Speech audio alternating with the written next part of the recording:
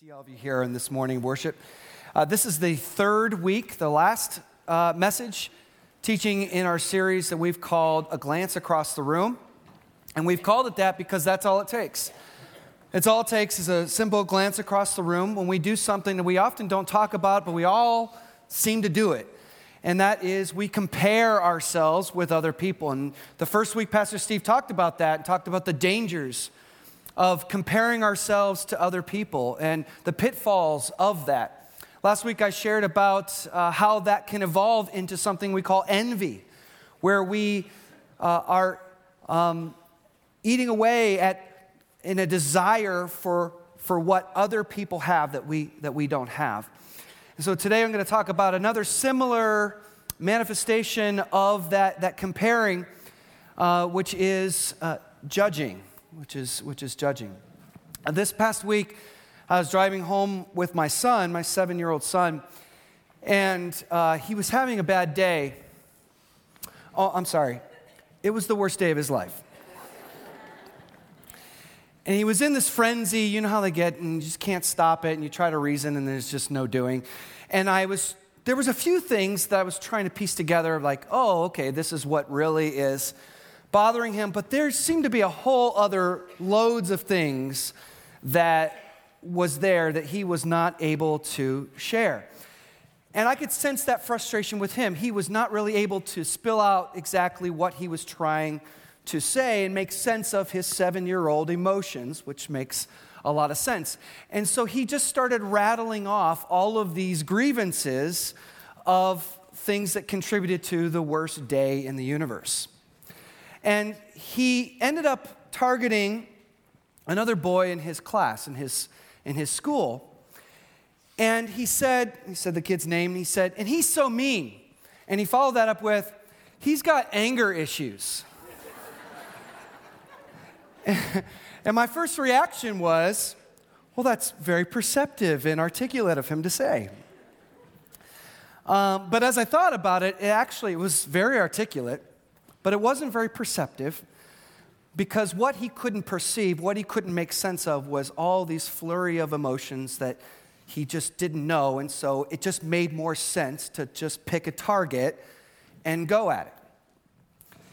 This is kind of what it looks like to judge other people.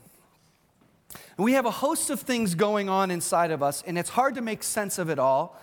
And so it seems just easier to pick a target and to look at that other person and to see what they may be doing or not doing. Sort of a cover fire for the emotions that we have that we can't make sense of.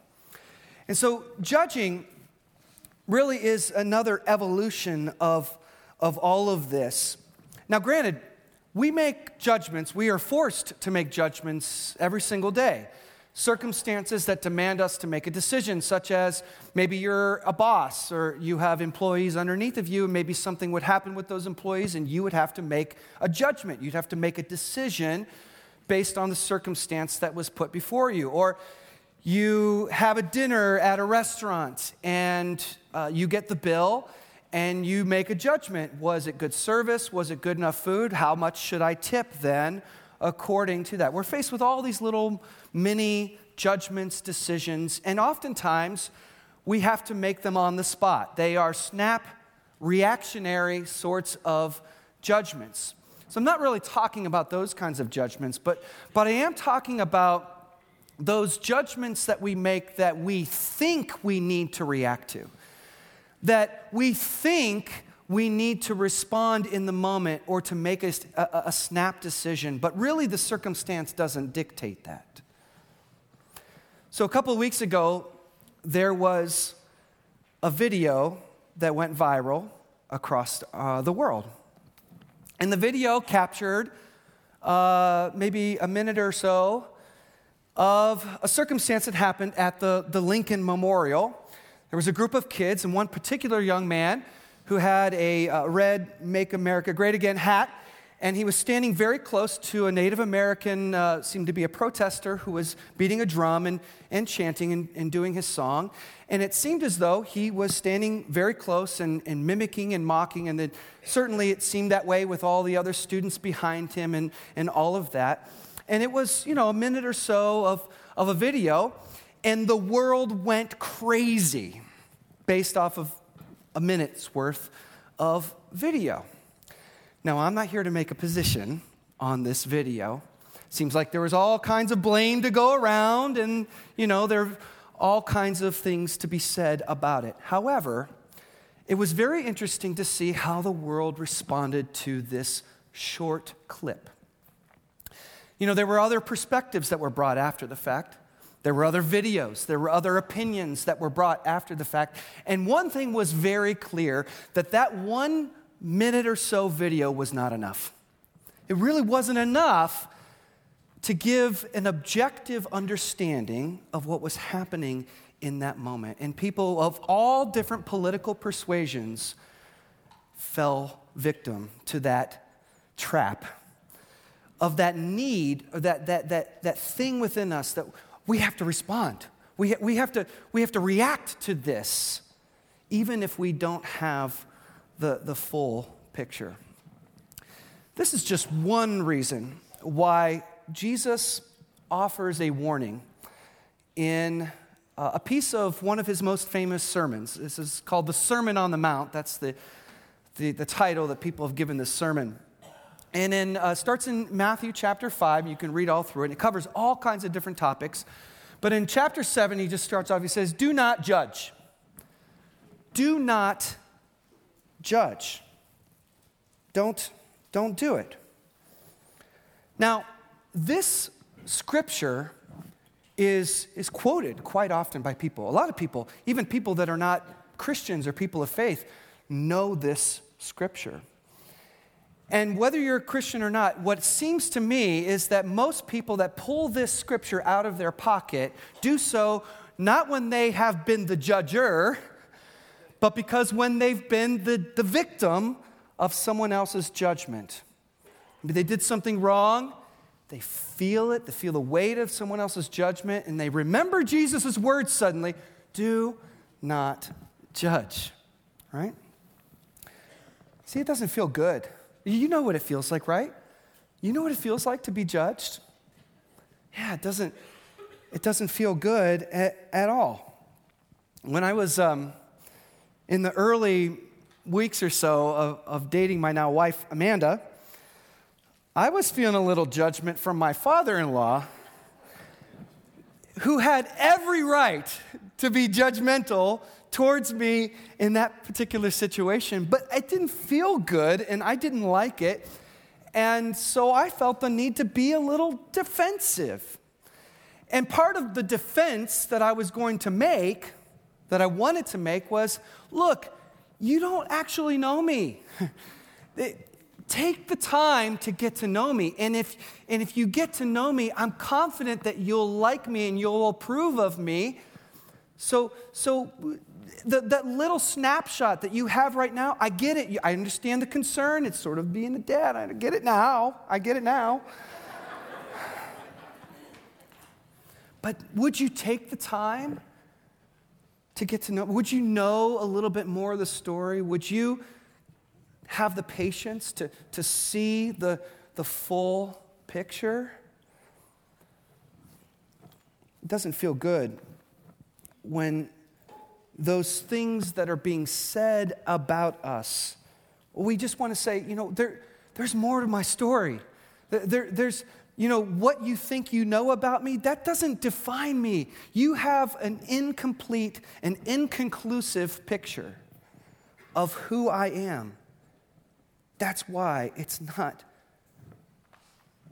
right. It's not a good feeling. It's the same feeling that we might have when we're walking away from a bad job interview or an awkward first date, or when you hear people, in light of what they've done wrong and word has started to get around of what that thing was that they did wrong, we want to jump out and say, no, you don't understand the whole picture. Or you find people, and maybe you've said this, and I think I've said this too, is that when something you've done wrong becomes known, you want to just declare and clarify with people, is that, wait, no, I'm a good person.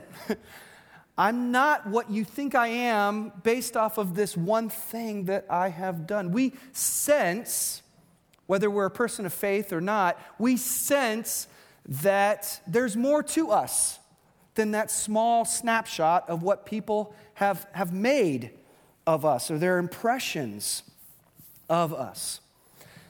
Imagine with me a courtroom where there's all kinds of judgments made, right? And there's this little gavel hammer thingy, right? And isn't it interesting that the judge who is ready to make a decision, they declare a decision, or maybe somewhat a jury's decision, and they take that gavel, and what do? They slam it down. And it gives us this idea that it's final. Like, it's done.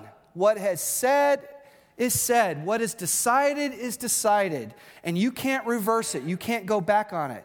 That's that feeling we get with this gavel. And that's the feeling we get with judgments, isn't it? There's a conclusion that is reached. There's sort of a finality to people's judgments. And we want to say, don't make a conclusion because I'm not conclusive. Don't make a conclusion because there's more that's going on. Don't rush to a conclusion because you might find out something more about me or the situation that might change your conclusion. So don't rush to the conclusion. Don't slam the gavel down on me because there might be more to the story. We're not conclusive. We're not a finished product. We're not defined by the individual decisions that we make. And our faith teaches us that God also speaks that into our lives. I'm not done with you. You're not a finished product.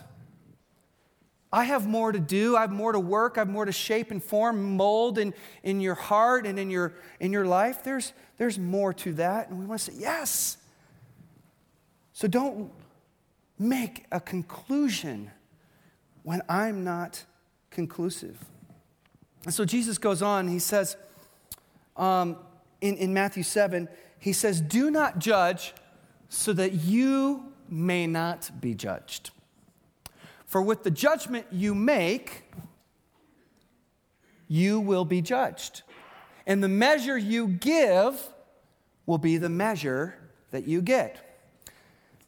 Now, on first glance, this is a little bit of a what goes around comes around type of teaching, and it is.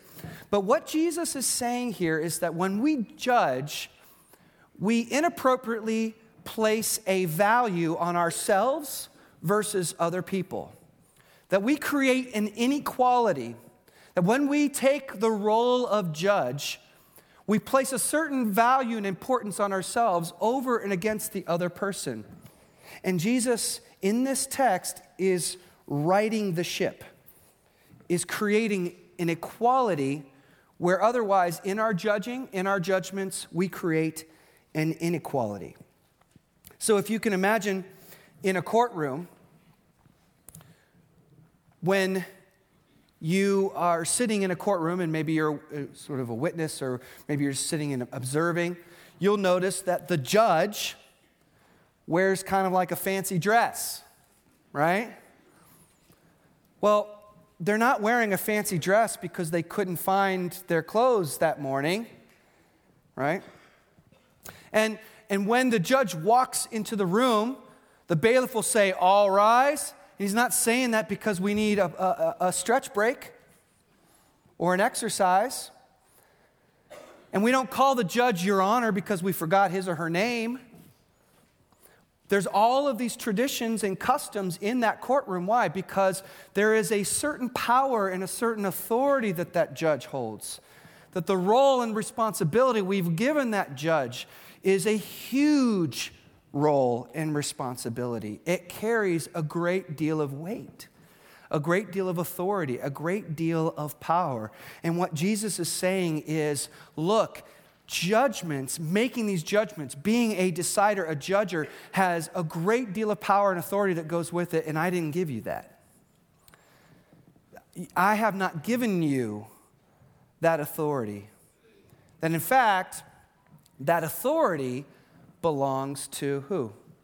Belongs to me. It belongs to God. God has that authority. And Scripture is very clear about that. If you look at Psalm 50, verse 6, the heavens declare his righteousness, for God himself is judge. God himself is judge. Psalm 82, 8, rise up, O God, judge the earth, for all the nations belong to you. Isaiah 33, 22, for the Lord is our judge. The Lord is our ruler. The Lord is our king. He will save us.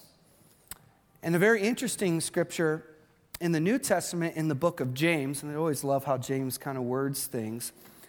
And he just says, there is one lawgiver, and there is one judge who is able to save and to destroy. So who then are you to judge your neighbor? That's a good question. If God is the one lawgiver, if God is the one judge who is able to save and destroy, who then are you? I'd love to just cut that off. Who are you? Who are you then to be the judge?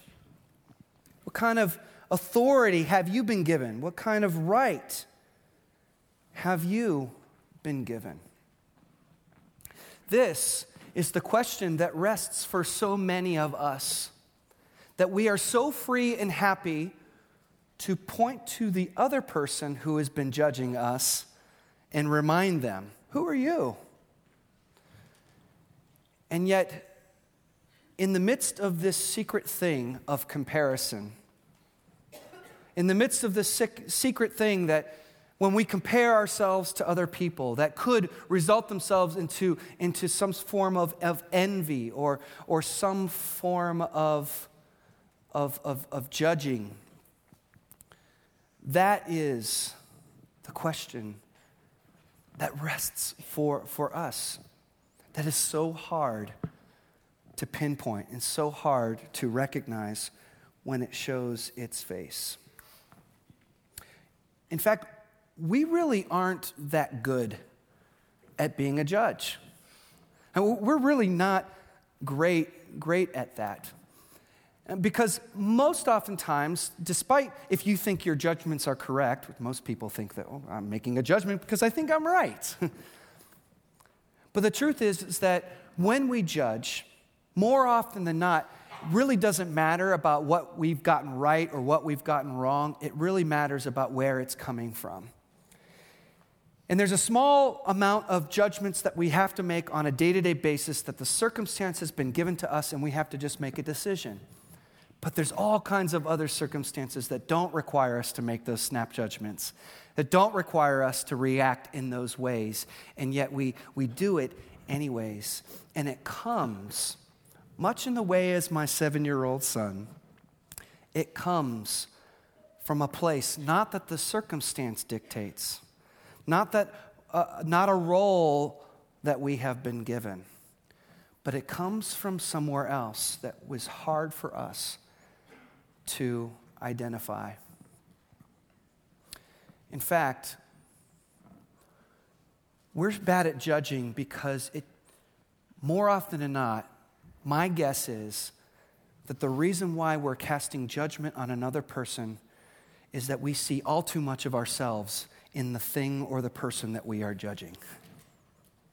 More often than not, my guess is that we have the person that we're judging and casting judgment on is like a little mirror for us. And it reveals something ugly or something that we're ashamed of, and it just seems better and easier to point the finger at the other person. I was sitting down with a friend from our church who I remembered works at an eating disorder clinic. And I was asking this person their perspective of comparing and the role of comparing in the people that this person is treating. It's kind of eye-opening for me to learn what people with a variety of different degrees of eating disorders deal with. And it involves all of these different things of comparing, envy, judging, and all of that. And it's very clear if people are coming into a situation like this, are receiving this kinds of treatment, it's very clear that the comparing that they're doing, that the judgments that they're making, that the envy that they have, all stems from their own brokenness. It stems from their own shame. It stems from their own vulnerabilities. It comes from a very broken place. And as I was listening to this person tell me about what they do on a regular basis, it really impacted me, and it made me question, I wonder if all this kind of comparing or envy or judgments come from that same place. I wonder if we have this compulsion to make those snap judgments, if we find ourselves lashing out in judgment over a viral video or whatever the case might be, that really it's coming from all of us, for all of us, it's coming from this place that we haven't reconciled yet here within us. You see, we're not really good at this thing called judging or judgments. And Jesus then decides to show us that really we are in the same boat as the people that we are judging, that there are all kinds of people with all kinds of issues, and we all are held accountable to the one great judge, and that is the one true God. And so if I find myself in judgment of other people, I imagine God saying this to me: why are you trying to take my job? Why are you trying to take my job, Eric? Why are you trying to take my job? I am the one true judge.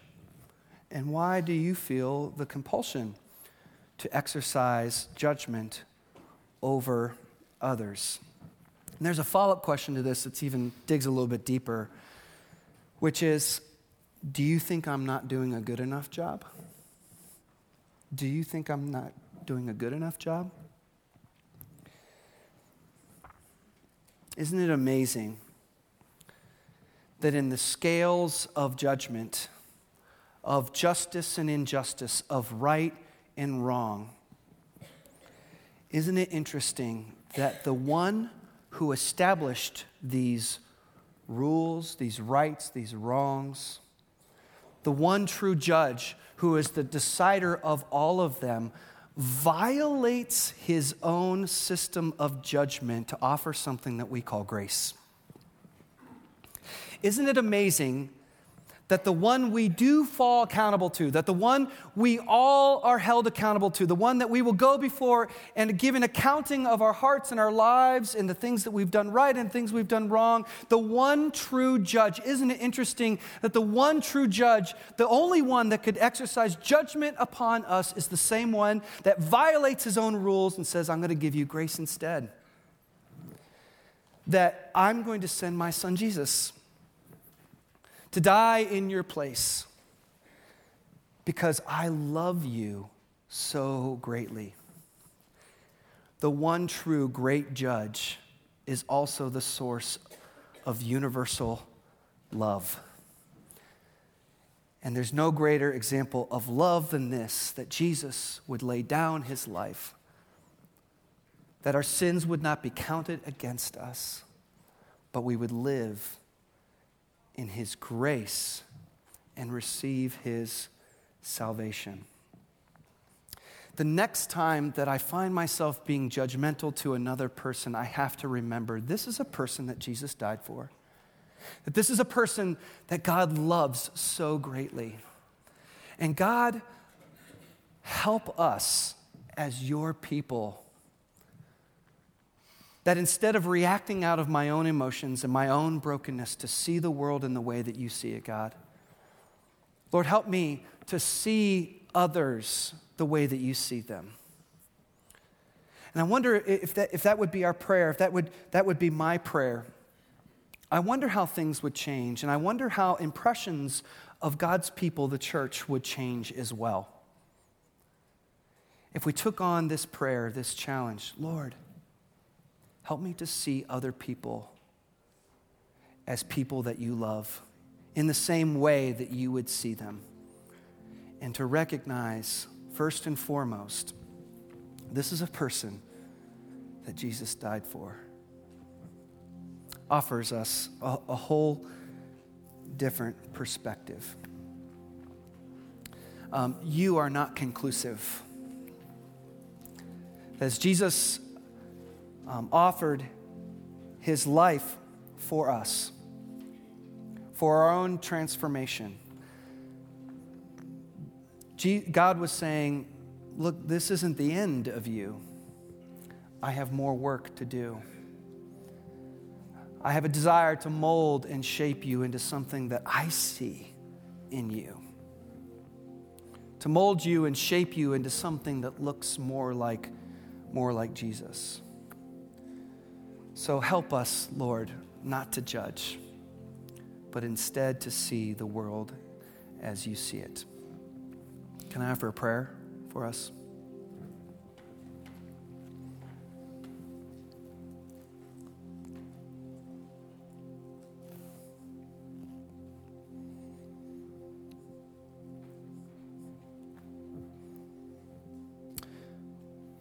Holy God, when Jesus was on this earth teaching, and what we recognize as his most popular or powerful sermon, he included these words, these warnings, do not judge.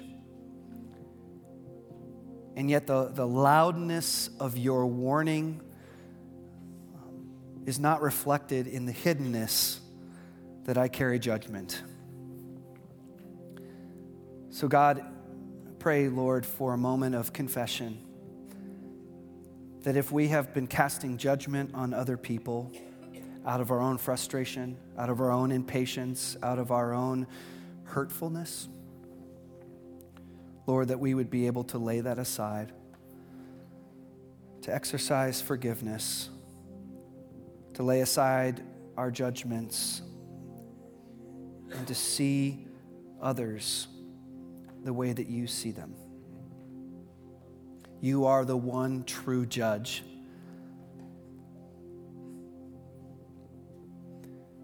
And we stand in awe of you. We fear you and respect you and honor you. But we also love you and stand in tremendous gratitude that you, the one true judge, did not see us according to our sins, but looked upon us with the love that's so far greater than we could ever comprehend. Lord, help us today to run into your arms of love. Help us to rest secure in your salvation. And in that, Lord, let us come together as a people in that love and in that grace and in that gratitude. Thank you for this time as your people. And above all, God, help us to put away the comparing that we tend to do. And let your promises over us be the loud voice that we hear. Your promises over us to be what we see and feel and experience.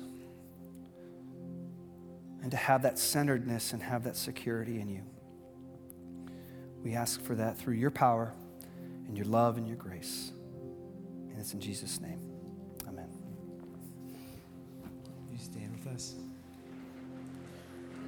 As Eric said, we all come before the Lord in need of his mercy, in need of his grace.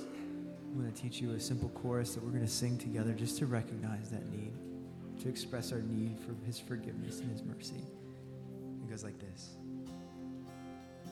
And have mercy in your compassion, and take away our sin. And you are holy, we are unworthy. Cleanse our hearts with.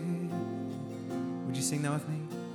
Have mercy in your compassion, take away our sins. You are holy, we are unworthy. Cleanse our hearts within, and have mercy. And Lord, have mercy. Have mercy. Christ, have mercy. Have mercy on me, O God, because of your unfailing love. Because of your great compassion, blot out the stain of my sins. Wash me clean from my guilt. Purify me from my sin. Against you and you alone have I sinned. I have done what is evil in your sight. You will be proved right in what you say, and your judgment against me is just. Purify me from my sins, and I will be clean. Wash me, and I will be whiter than snow. Have mercy in your compassion. Take away our sins. You are holy, we are unworthy. Cleanse our hearts within, and have mercy. Lord, have mercy. Have mercy. Have mercy. Christ, have mercy. Create in me a clean heart, O God. Renew a loyal spirit within me. Do not banish me from your presence, and don't take your Holy Spirit from me. Restore to me the joy of your salvation, and make me willing to obey you. Forgive me for shedding blood, O God who saves. Then I will joyfully sing of your forgiveness. Unseal my lips, O Lord, that my mouth may praise you. Sing of God's goodness. For God is so good, and God is so good, and God is so good, He's so good to me. Come on, let's sing of His goodness again. God is so good. God is so good. God is so good. He's so good to me. As you go today and reflect on the words that you've heard, Pastor Eric and I will be up front here, always glad to talk with you and pray with you. If there's something on your heart that just struck a chord today, feel free to come up and meet with us. As you go, too, don't forget tonight, 6 o'clock is the business meeting, congregational meeting. But before then, from 4:30 to 6, sometime in there, drop in. The elders are hosting a chili dinner. And so you can stop in, join us. You can ask us questions beforehand, talk to some of the proposed new elders, ask some budget questions. That's an hour and a half. Drop in. Feel free to just have fellowship. If you don't want to ask any questions, you just want to have great fellowship, come and we'll do that too. And finally, too, today we extended, because of the weather, the sign-ups for our group life. And we encourage you to stop by and get involved, be part of what's happening here at Friends Church. I know I've had people ask me, hey, what's this gathering guide you guys have been talking about? And, well, each week for the past 4 or 5 months, maybe 3 or 4 months, Pastor Eric and I have been putting together a sermon discussion page that some groups have been using, and we continue to do that, and we call it the Gathering Guide. So that's what that's all about, and I think we're even going to try to start posting that on the website with our sermons each week so you can have it at home.